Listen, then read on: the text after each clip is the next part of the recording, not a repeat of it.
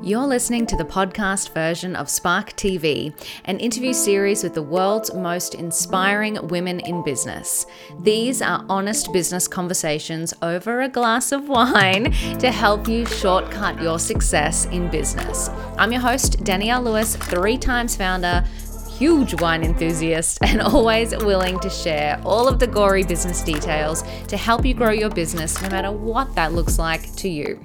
If you want more spark in your business, check out our membership Spark 365 for daily business growth tips at sparkfoundersprogram.com. And a huge shout out to Spark TV sponsor IP Australia for their amazing support of the Spark podcast and women in business. Oh, okay, let's do it, Odette. Welcome to Spark TV. It's so good to have you here. Well, thanks so much for the invitation. It's very fun to chat with a fellow sparkly business lady. So good. I know. I think we've been stalking each other on LinkedIn, Instagram for a while and have some mutual female founder friends. So it's nice to actually do this and have a proper chat. Absolutely. I love it. So let's start by telling the people who you are and what you do. Yeah, sure. So I'm Odette. I founded a little business called Odette & Co. Just over 7 years ago now. And wow. I have a background in corporate communications, working for Westpac, the peak body for physiotherapy. I worked in the media as a digital editor for Women's Fitness magazine before starting my business. And what do I do? I'm a publicist, but for the last 5 years, I've actually been teaching businesses how to do their own PR, because probably what I discovered in the first few years of running my own business and agency was that most early stage businesses can't afford PR because it's super expensive, which really sucks, because early stage businesses are doing really cool shit, and they're the people I really want to talk to. They're, changing the way we think, they're changing the model of business, they're creating impact, and they're the people who really should be getting the media headlines. So and it's funny too, because someone, I don't know, a PR person once said to me, like, it is all about the story, like you can't just go, oh, we released a new product and think that you're going to get all of these headlines. It is about the story. You're like, yes, have said that once or twice.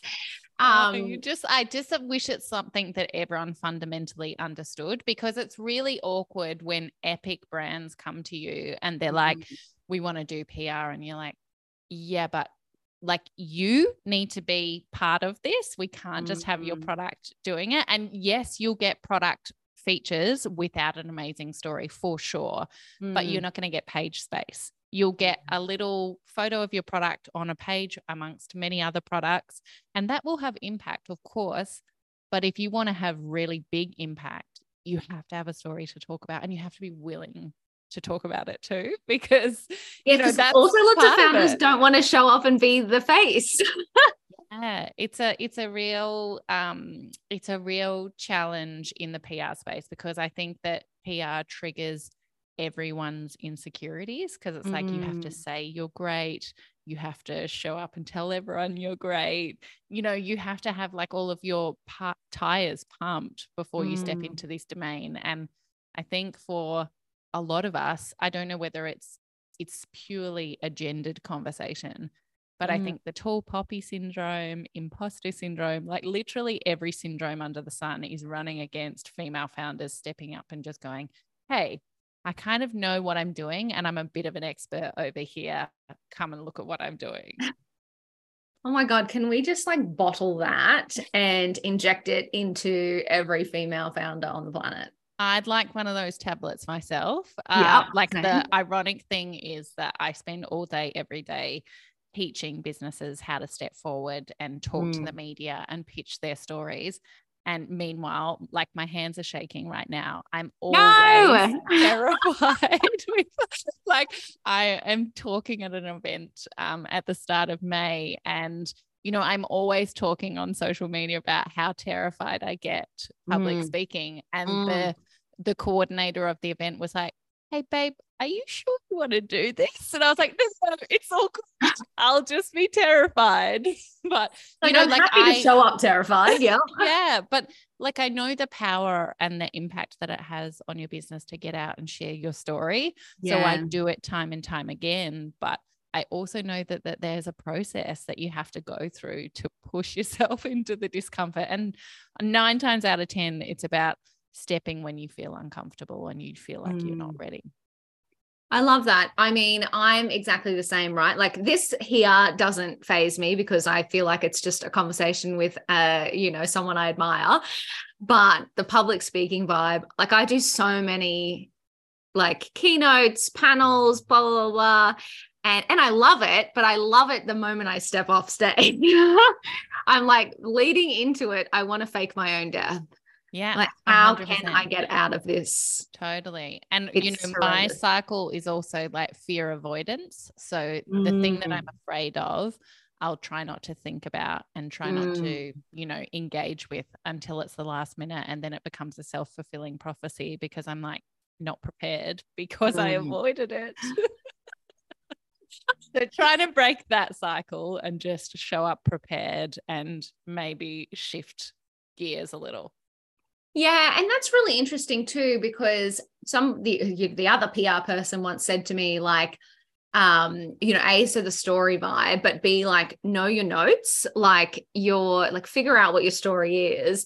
And then there'll be a few headlines, have 3 things in your mind that is like the message that you always want to send. So if you're ever in the situation where someone's asking you questions, you're hammering in on your kind of key points. Absolutely. Yeah. That key message development is not just something that makes your podcast interview or TV interview memorable. It's also what supports that hectic nerves rush that comes in and clears your brain of everything that you possibly knew.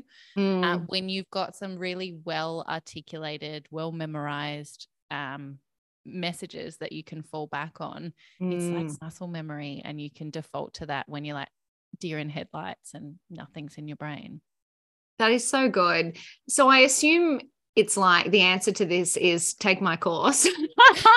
But is there any? Anyone heard of hack your own PR? Yeah. Insert link below, which we will.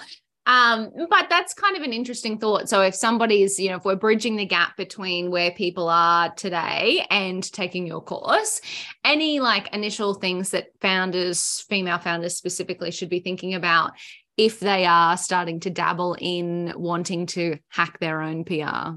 Yeah, totally. I mean, there's so many things that you can do off the bat to prepare yourself for putting yourself in front of the media spotlight. Like the first thing that I would do is do a digital audit. Google your name and your business name and see what comes up. Because that a journalist, the first thing they do if they're mildly interested in you will go and Google you. So if you've got any rogue social media accounts or, old blogs or anything that sort of doesn't represent where you are in your business and where you want to be, get it offline or tidy things up. And LinkedIn is the most highly optimized place for your first and last name. So go and make sure that you don't necessarily have to be regularly publishing as a content creator on LinkedIn, but have it set up as a publicly accessible CV so that a journo can quickly suss out your background, your qualifications, your experience, so that they can go, yep, this person's an expert. I want to work with them and have them as part of a story. So digital audit, number 1. Number 2 would definitely be go and read the media. Go and listen to podcasts, watch the TV show, buy the magazines, because the first thing that journos always say is, so I think there's an industry stat that 75% of journalists say that only a quarter of the pitches they receive are relevant to the outlet that they write for. So means that the vast majority of pitches that land in these journos' inboxes are not written for them in particular. So the best thing you can do to change those stats is know who you're pitching to. So know the outlet. So go and study the media. And, that's just like regularly listening to a podcast or, clocking the news or reading a mag, and getting to know what their tone of voice is, what sort of experts do they feature, what sort of style of storytelling do they use, because it'll help you reverse engineer what you're going to need to put forward. So those two things, doing that digital audit and getting closer to the news cycle, will just put you in a really good position to feel more confident to step into this space, and also just fast track your growth when you get there. I mean, that's got to be the best advice ever, because think about sales, right?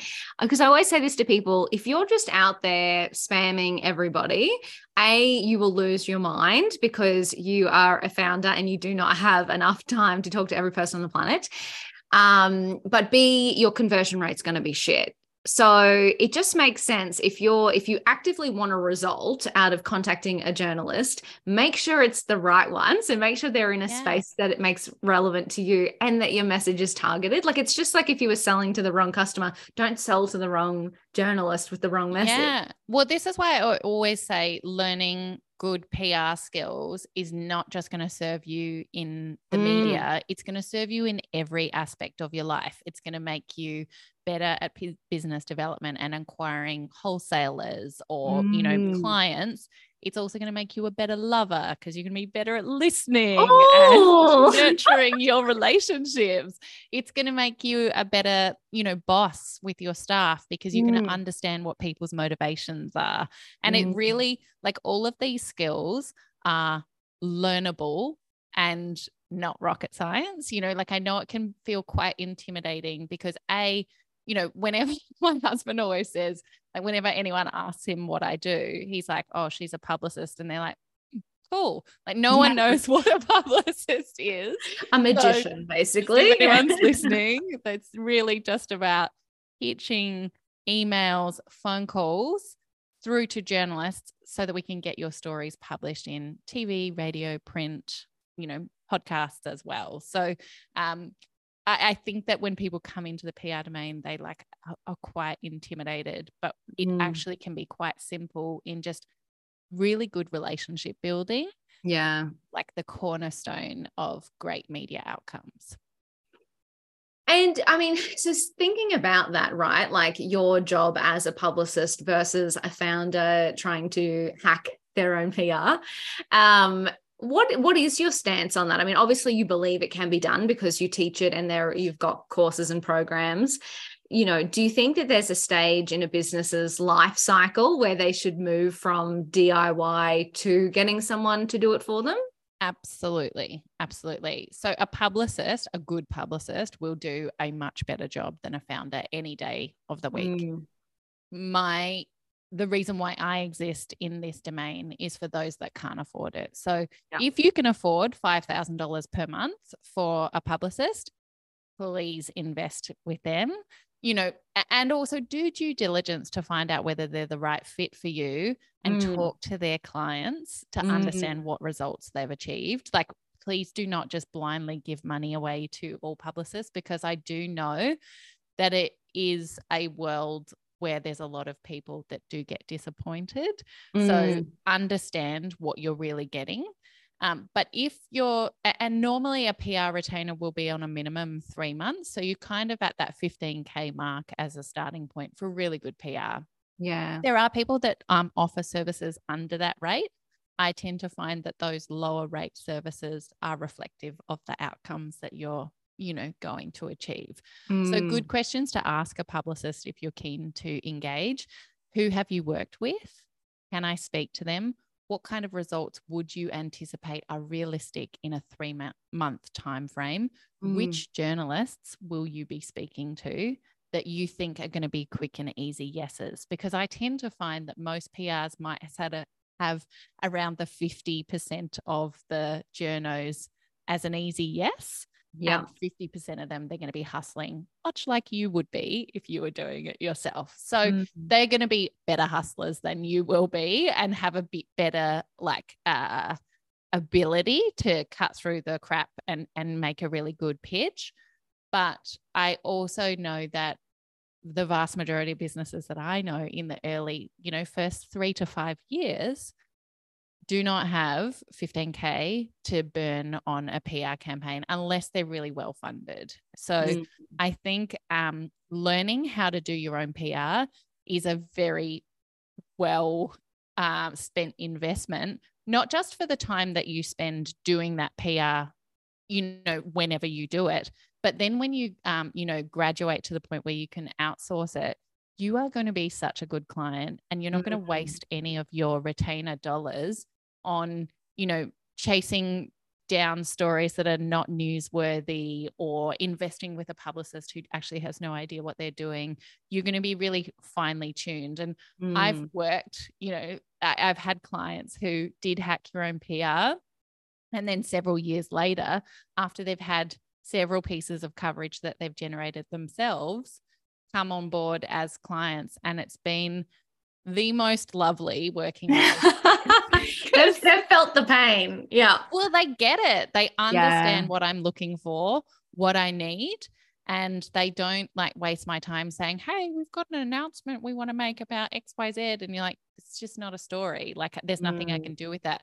Whereas people that come into paying for a publicist and they're like, we've got a launch, we've got an event, we've got a product, or, I'm launching a new course, understanding that there's a clout and credibility ladder that you actually have to work through before those sort of business milestones become news. And I can understand that it's really hard for people that don't know PR, because they, a student in my client said to me the other week, why is there an announcement on Smart Company that Jane Liu has launched a business course?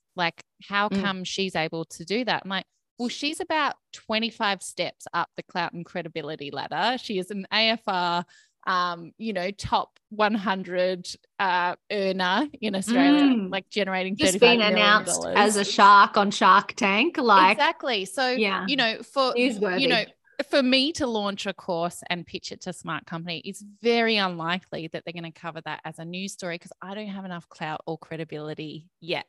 I can pitch commentary, so expert commentary on issues as they happen. I can write opinion editorial for Smart Company, and that will get published under my name, but I just don't have enough clout. So that's something that I think a lot of businesses don't understand in the early stages when they come into PR. But the sooner they get a handle on it's a ladder, the first time you pitch to Vogue, you're not going to be a cover story. Hey, don't squash my dreams. Sorry, babe. I mean, it's really interesting, isn't it? And I think, as founders, we're so emotionally connected to our babies that it is really hard to hear sometimes that the thing that we've You're not news, honey. It's brutal. It's awful, honestly. It's really, and I think that's probably one of the loveliest things that a PR does for a business is soften the nose from journos, because that can be really hard to hear.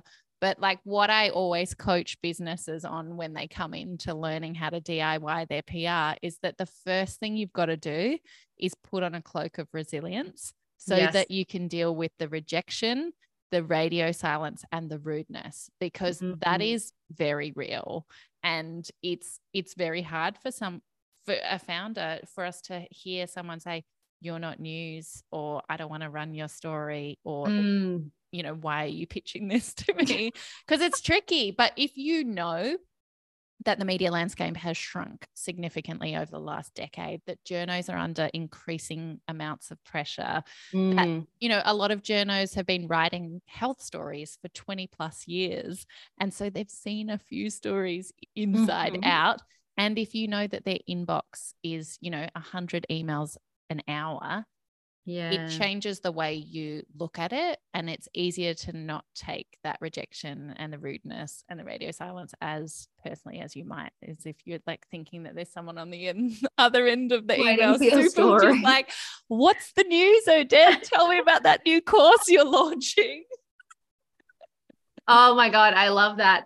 And you mentioned what results. So asking a potential publicist what results they've been able to achieve for somebody. And it's interesting. I find this funny coming from influencer marketing, where, many people perceive it as a bit of a dark art, which I think some people think that about PR as well. What can people actually expect? Because I've seen lately a lot more people leveraging their PR. So say they get a story in the Daily Mail or something, that they're actually like taking that and pushing it out into social ads, and boosting it themselves. And I'm interested to know how you've potentially seen the phrase ROI change, and how people should think about ROI when it comes to PR. Yeah. So, I mean, I guess traditionally PR has not been classified as a lead generation tool. It's been more in the reputation, awareness, top of funnel activities. But I also think that kind of undersells what it can do for bottom of funnel activity. I've seen clients in Hack Your Own PR have one story generate $40,000. I've worked on campaigns that have taken a podcast from having 8 million downloads to 12 million downloads in a 6-month campaign when they've been around for 6 years. So there's a lot of different metrics that you can measure it by. And it's kind of like, what are you looking to achieve? Yeah. I think, the primary goal with PR is about changing the way people think and feel about you. And that's really hard to measure, right? And I think it's also probably one of those things that you don't know until someone's like, oh, I saw you doing blah, blah. I saw you featured in, whatever it is. But then there's also those bottom line metrics. So return on investment, I don't think there's a dollar in, dollar out. A lot of it depends on the quality of your story, which outlet you pitch to, what the audience alignment is. There's all kinds of different things. I would say appearing with News Corp, appearing with Mamma Mia, ABC Weekend TV. I've seen them shift the dial monumentally overnight. But I also have seen campaigns need time to generate success. So I wish there was a silver bullet and I could say it's always this, but it's not. And also there's platforms like Linkbee that are affiliate-ish models, which are cost per click, that help you get published in particular media outlets. And they have phenomenal acquisition and lead gen. So in terms of that, repopulating your media wins into digital ads, I always urge everyone to just promote the heck out of any media coverage that they have, because when you think about it, when you have that opportunity, when you're in the media, it's like you're walking into the middle of a football stadium and you're suddenly in front of 100,000 people. And then you walk out and, then what happens? Well, you can use that moment when you were standing in front of that stadium to keep recreating that moment for your existing audience and for new audiences. So when you pop that out via a social media ad as featured in and a flattering quote from a media outlet, it fast tracks that journey that someone's going to have at the different stages of consideration of working with you. And particularly for, I don't know if you're in a competitive landscape, like a swimwear brand where there's a gazillion and one other swimwear products. When you're buying online, it's hard to discern whether one is, one black swimsuit's better than the other. Yes. But then when you see as featured in Vogue and Harper's Bazaar as the sexiest sustainable swimwear, you're suddenly, fast tracked because you're like, oh, well, they've endorsed it. I trust that. So the equity and the trust and clout that comes from being featured shouldn't be wasted in just that moment where you're featured. I always think, if you go into a fish and chip shop and they've got a photo of a newspaper clipping behind the counter and it's a celebrity eating a burger that one time, you're like, oh, well, if Chris Hemsworth likes these burgers, then I will too. Yeah. Take my money. Yeah. juice the absolute last drop of lemon out of your media ops, because there's a long lifetime that you can use that endorsement. Yeah, it's really interesting. I just love the concept of thinking longer term. I think everyone wants to go viral, everyone wants to be an overnight success, all these things. But I've just found after being in business for 10 years that everything takes time. And there's the investment that you make in those PR pieces or anything in your business. You do want to make sure that it gets the longest possible life and that you use it. But I just think, like, put it yourself in the consumer's shoes, like exactly what you said. When you're shopping for a swimsuit, you do that as consumers. We do look for validation. We look for the points of differentiation between the two black swimsuits that look exactly the same. Because especially with the way the like paid ads algorithms working at the moment, right? So if you engage with a ad from a black swimsuit brand, the next 3 ads you're going to see are going to be from competitor swimsuit brands. So if your ad has that you're endorsed by Harper's Bazaar or Elle or Rush or whoever, you have so much more clout in that ad than the next 5 ads that they're going to see in the next hour on social. So it's a really tricky and murky landscape. But I think the same goes with your influencer opportunities, right? They can be repopulated, providing it's part of the terms of agreement with your influencers, but using it in the same way, turning that into paid campaigns, like any of those real cornerstone moments in your marketing and PR campaigns, they should be repopulated at every touch point that you can possibly get them out there. Totally. And that's exactly what we say to people as well. So influencer marketing tends to sit top of funnel as well, depending on how long you've been doing it and whether you're optimizing it. Slight plug there. But we do the same thing. So we're like, if you're going to invest in an influencer that may not result in billions of dollars in sales, use it, make sure that you're using it as social content, make sure that you're using it in your paid ads, make sure you're using it, to get PR, like depending on who they are, but, making sure that you're actually thinking hard about your dollars and where you're investing in them and how you can, make them go further. But the other interesting thing just on that point, PR and influencers, you think about a consumer and touch points, right? Like we all talk about how now a consumer can need up to 16 interactions with your brand before I think it's 16 gazillion now. 16 gazillion. The number's been updated since I last did my research. But it's so true. So it's like, okay, well, if they're going to interact with you in all of these different ways, to help your marketing dollar go further, you do need to reuse things. You do need to pull that PR onto your social or onto your website or onto whatever, or the influencer onto your EDM or whatever. Like you really need to think about your sales and marketing as an ecosystem, not as these isolated things that you invest in.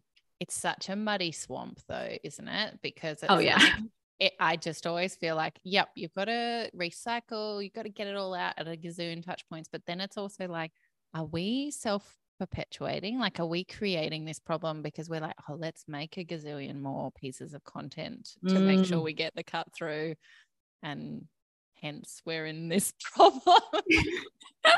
We are our own spiral. Great. You're welcome. Here to inspire and delight. You can thank all of us marketers. Yeah, great. Okay, so let's do a quick left turn because otherwise I feel like you and I are going to talk all day. We've talked a lot about PR, small businesses, why it's important, all that kind of stuff. But I want to talk about your business journey for a quick second. What was it like? You mentioned you've been in business for 7 years. Yep, 7 years. So what was it like actually going from employee to business owner? Rewind, go back. Well, I guess I straddled it for a long time. I actually had a business before this many, many moons ago, like 14 years ago. I had a fashion store with a friend of mine. Oh, cool. So I had some experience. I think I always had that unemployable trait of the entrepreneur, you know, like the curiosity Yes. and the not really relenting to other people's wishes. But with that first business, I was working at Westpac and working on the business on the side. And then the same when I started Odette & Co., I was working part-time and I was picking up a lot of freelance work through the Like-Minded Bitches Drinking Wine Facebook group cool. when I first Shout started. out. Yep. And so I think I picked up just enough work to warrant it being almost a full-time job, but I hadn't really told anyone that I had a business. So it was just like little things that I was picking out of there. And then as soon as I put it out publicly that I'd started my own business, the like avalanche of work just landed on top of me. So I think that first year was just classified by burnout and being a professional yes person. So there was zero niche, hence the name Odette & Co., so that I could be as wide everything to everybody. Yeah. And yeah, so I think I don't know. I think it was quite thrilling and exciting to be, you know, in demand. Like that was good for my ego to have that opportunity. But at the same time, I was terrified. Like I had no idea how to do business. I constantly felt like I was an imposter. You know, it was a tricky, exhilarating, exciting, rewarding, terrifying time is how I would describe it. No, and I mean it is interesting because I look back on my early years and kind of think the same. Sometimes I go, where's that feeling? Like where it was like so exhilarating and you would stay up till all hours doing things. And now I realize that, you know, did lead to burnout. But also that energy is something you never get back. That's the start of a new business energy. And it's amazing. And I feel like there's a lot of negative narratives in the business landscape of like anti-hustle culture. And I think that's bullshit because I feel like that's people who've made it pulling up the ladder behind them. And I think that's cruel to everyone who then is going to be beating themselves up for working their heinies off, which there's no way any of us would have found any success if we didn't work until our eyeballs were bleeding. Like it was totally. No, I completely agree. I'm still working till my eyeballs are bleeding some days. Yeah, but you know, that is what it takes. And I feel like when we have these like balanced narratives and, you know, that you should be looking after yourself, which I agree, you absolutely should, but not there has to be a point where you're willing to go all in for your business because otherwise go and get a job. It requires a certain kind of crazy to run a business. Like I am yet to find someone who's really succeeded in their like coasting and cruising and just super relaxed about everything.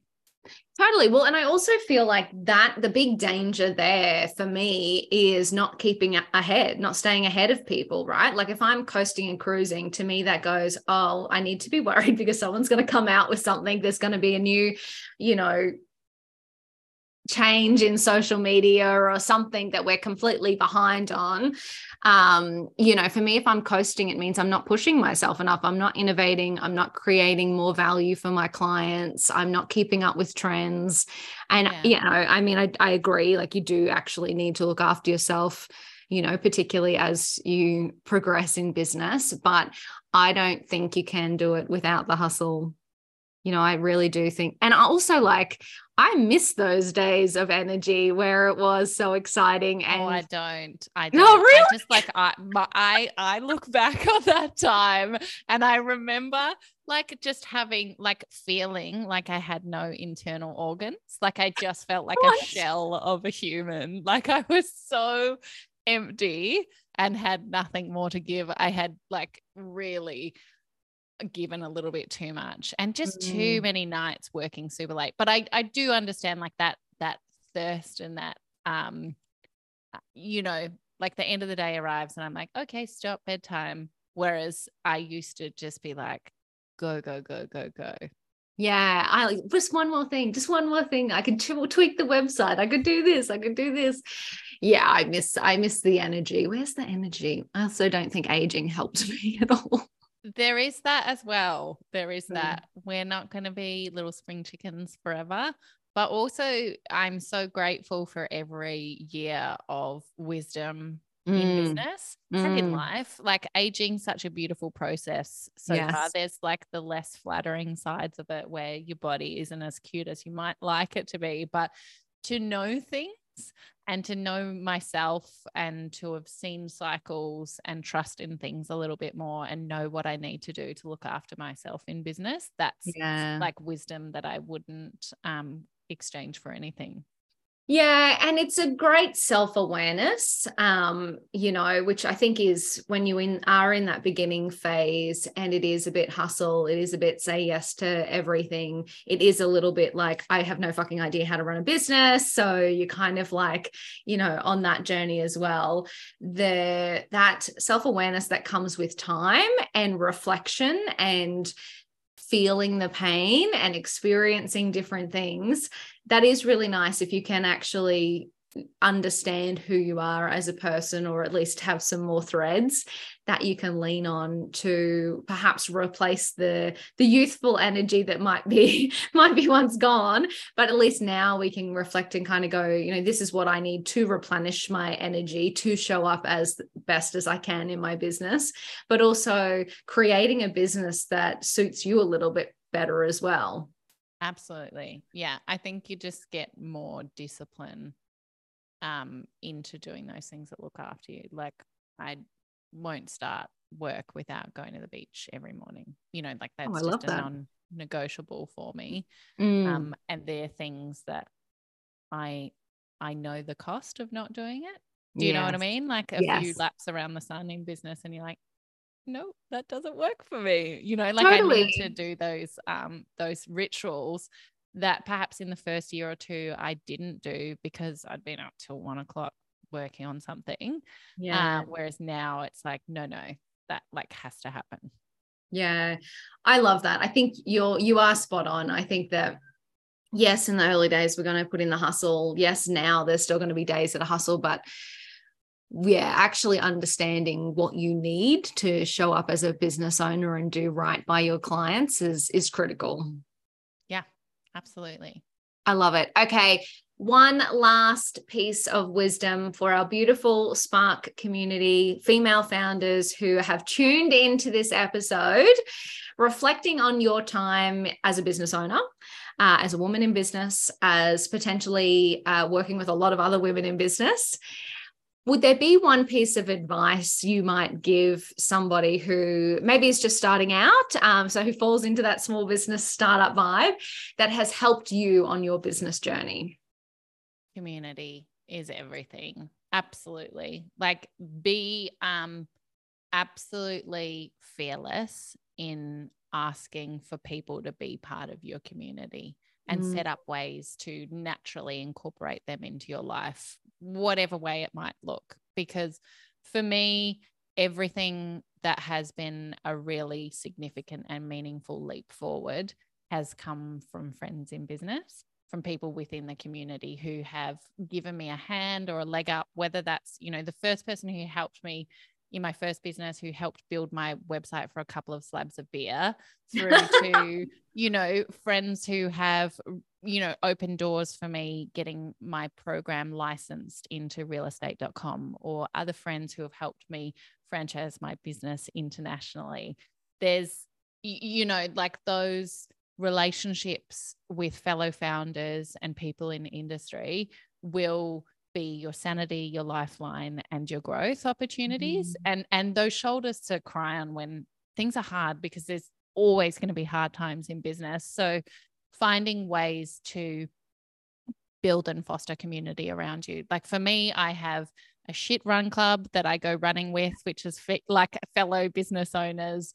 I have a lovely PR community that I set up on WhatsApp with amazing PRs to collaborate with. I, have my beautiful Byron Business Babes, which we meet up once a fortnight, which is the naffest, most embarrassing name, but it's, I love it though. Yeah. the community of business owners on social media, via LinkedIn, via Instagram, you know, like that's just everything. And I just think go and ask people that you really like if they're open to, you know, a monthly powwow with a group of like similarly minded business owners. Set those things up, like actively create those things in your life. Yeah. If you can't find them pre-existing, but get good humans around you. That is the most wise advice, I think. Odette, thank you so much for sharing your journey and your wisdom and your insights with the Spark community. Absolutely appreciate you, and has been a fabulous chat. Oh, thanks for having me. It's been a treat. Cool. We'll cut the video there. Great. Amazing. Oh, so good. Let me just hit stop.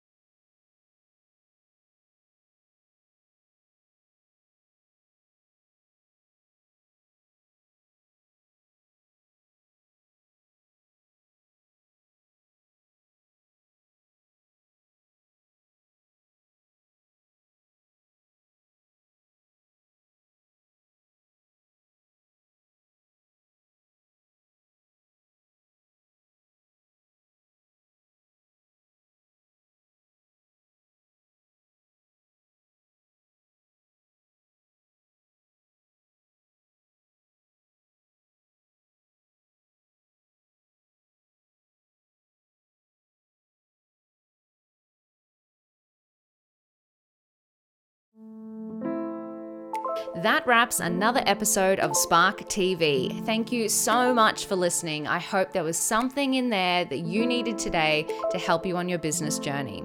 We would absolutely love it if you subscribed and leave a review. This helps the Spark podcast find its way to other amazing women in business. If you want to hang out with us even more, join Spark 365 and you'll have me show up in your inbox every damn day with a business growth tip. Check it out at sparkfoundersprogram.com. Shout out to Spark TV sponsor IP Australia for their amazing support of the Spark podcast and women in business. And if no one tells you today, you've got this.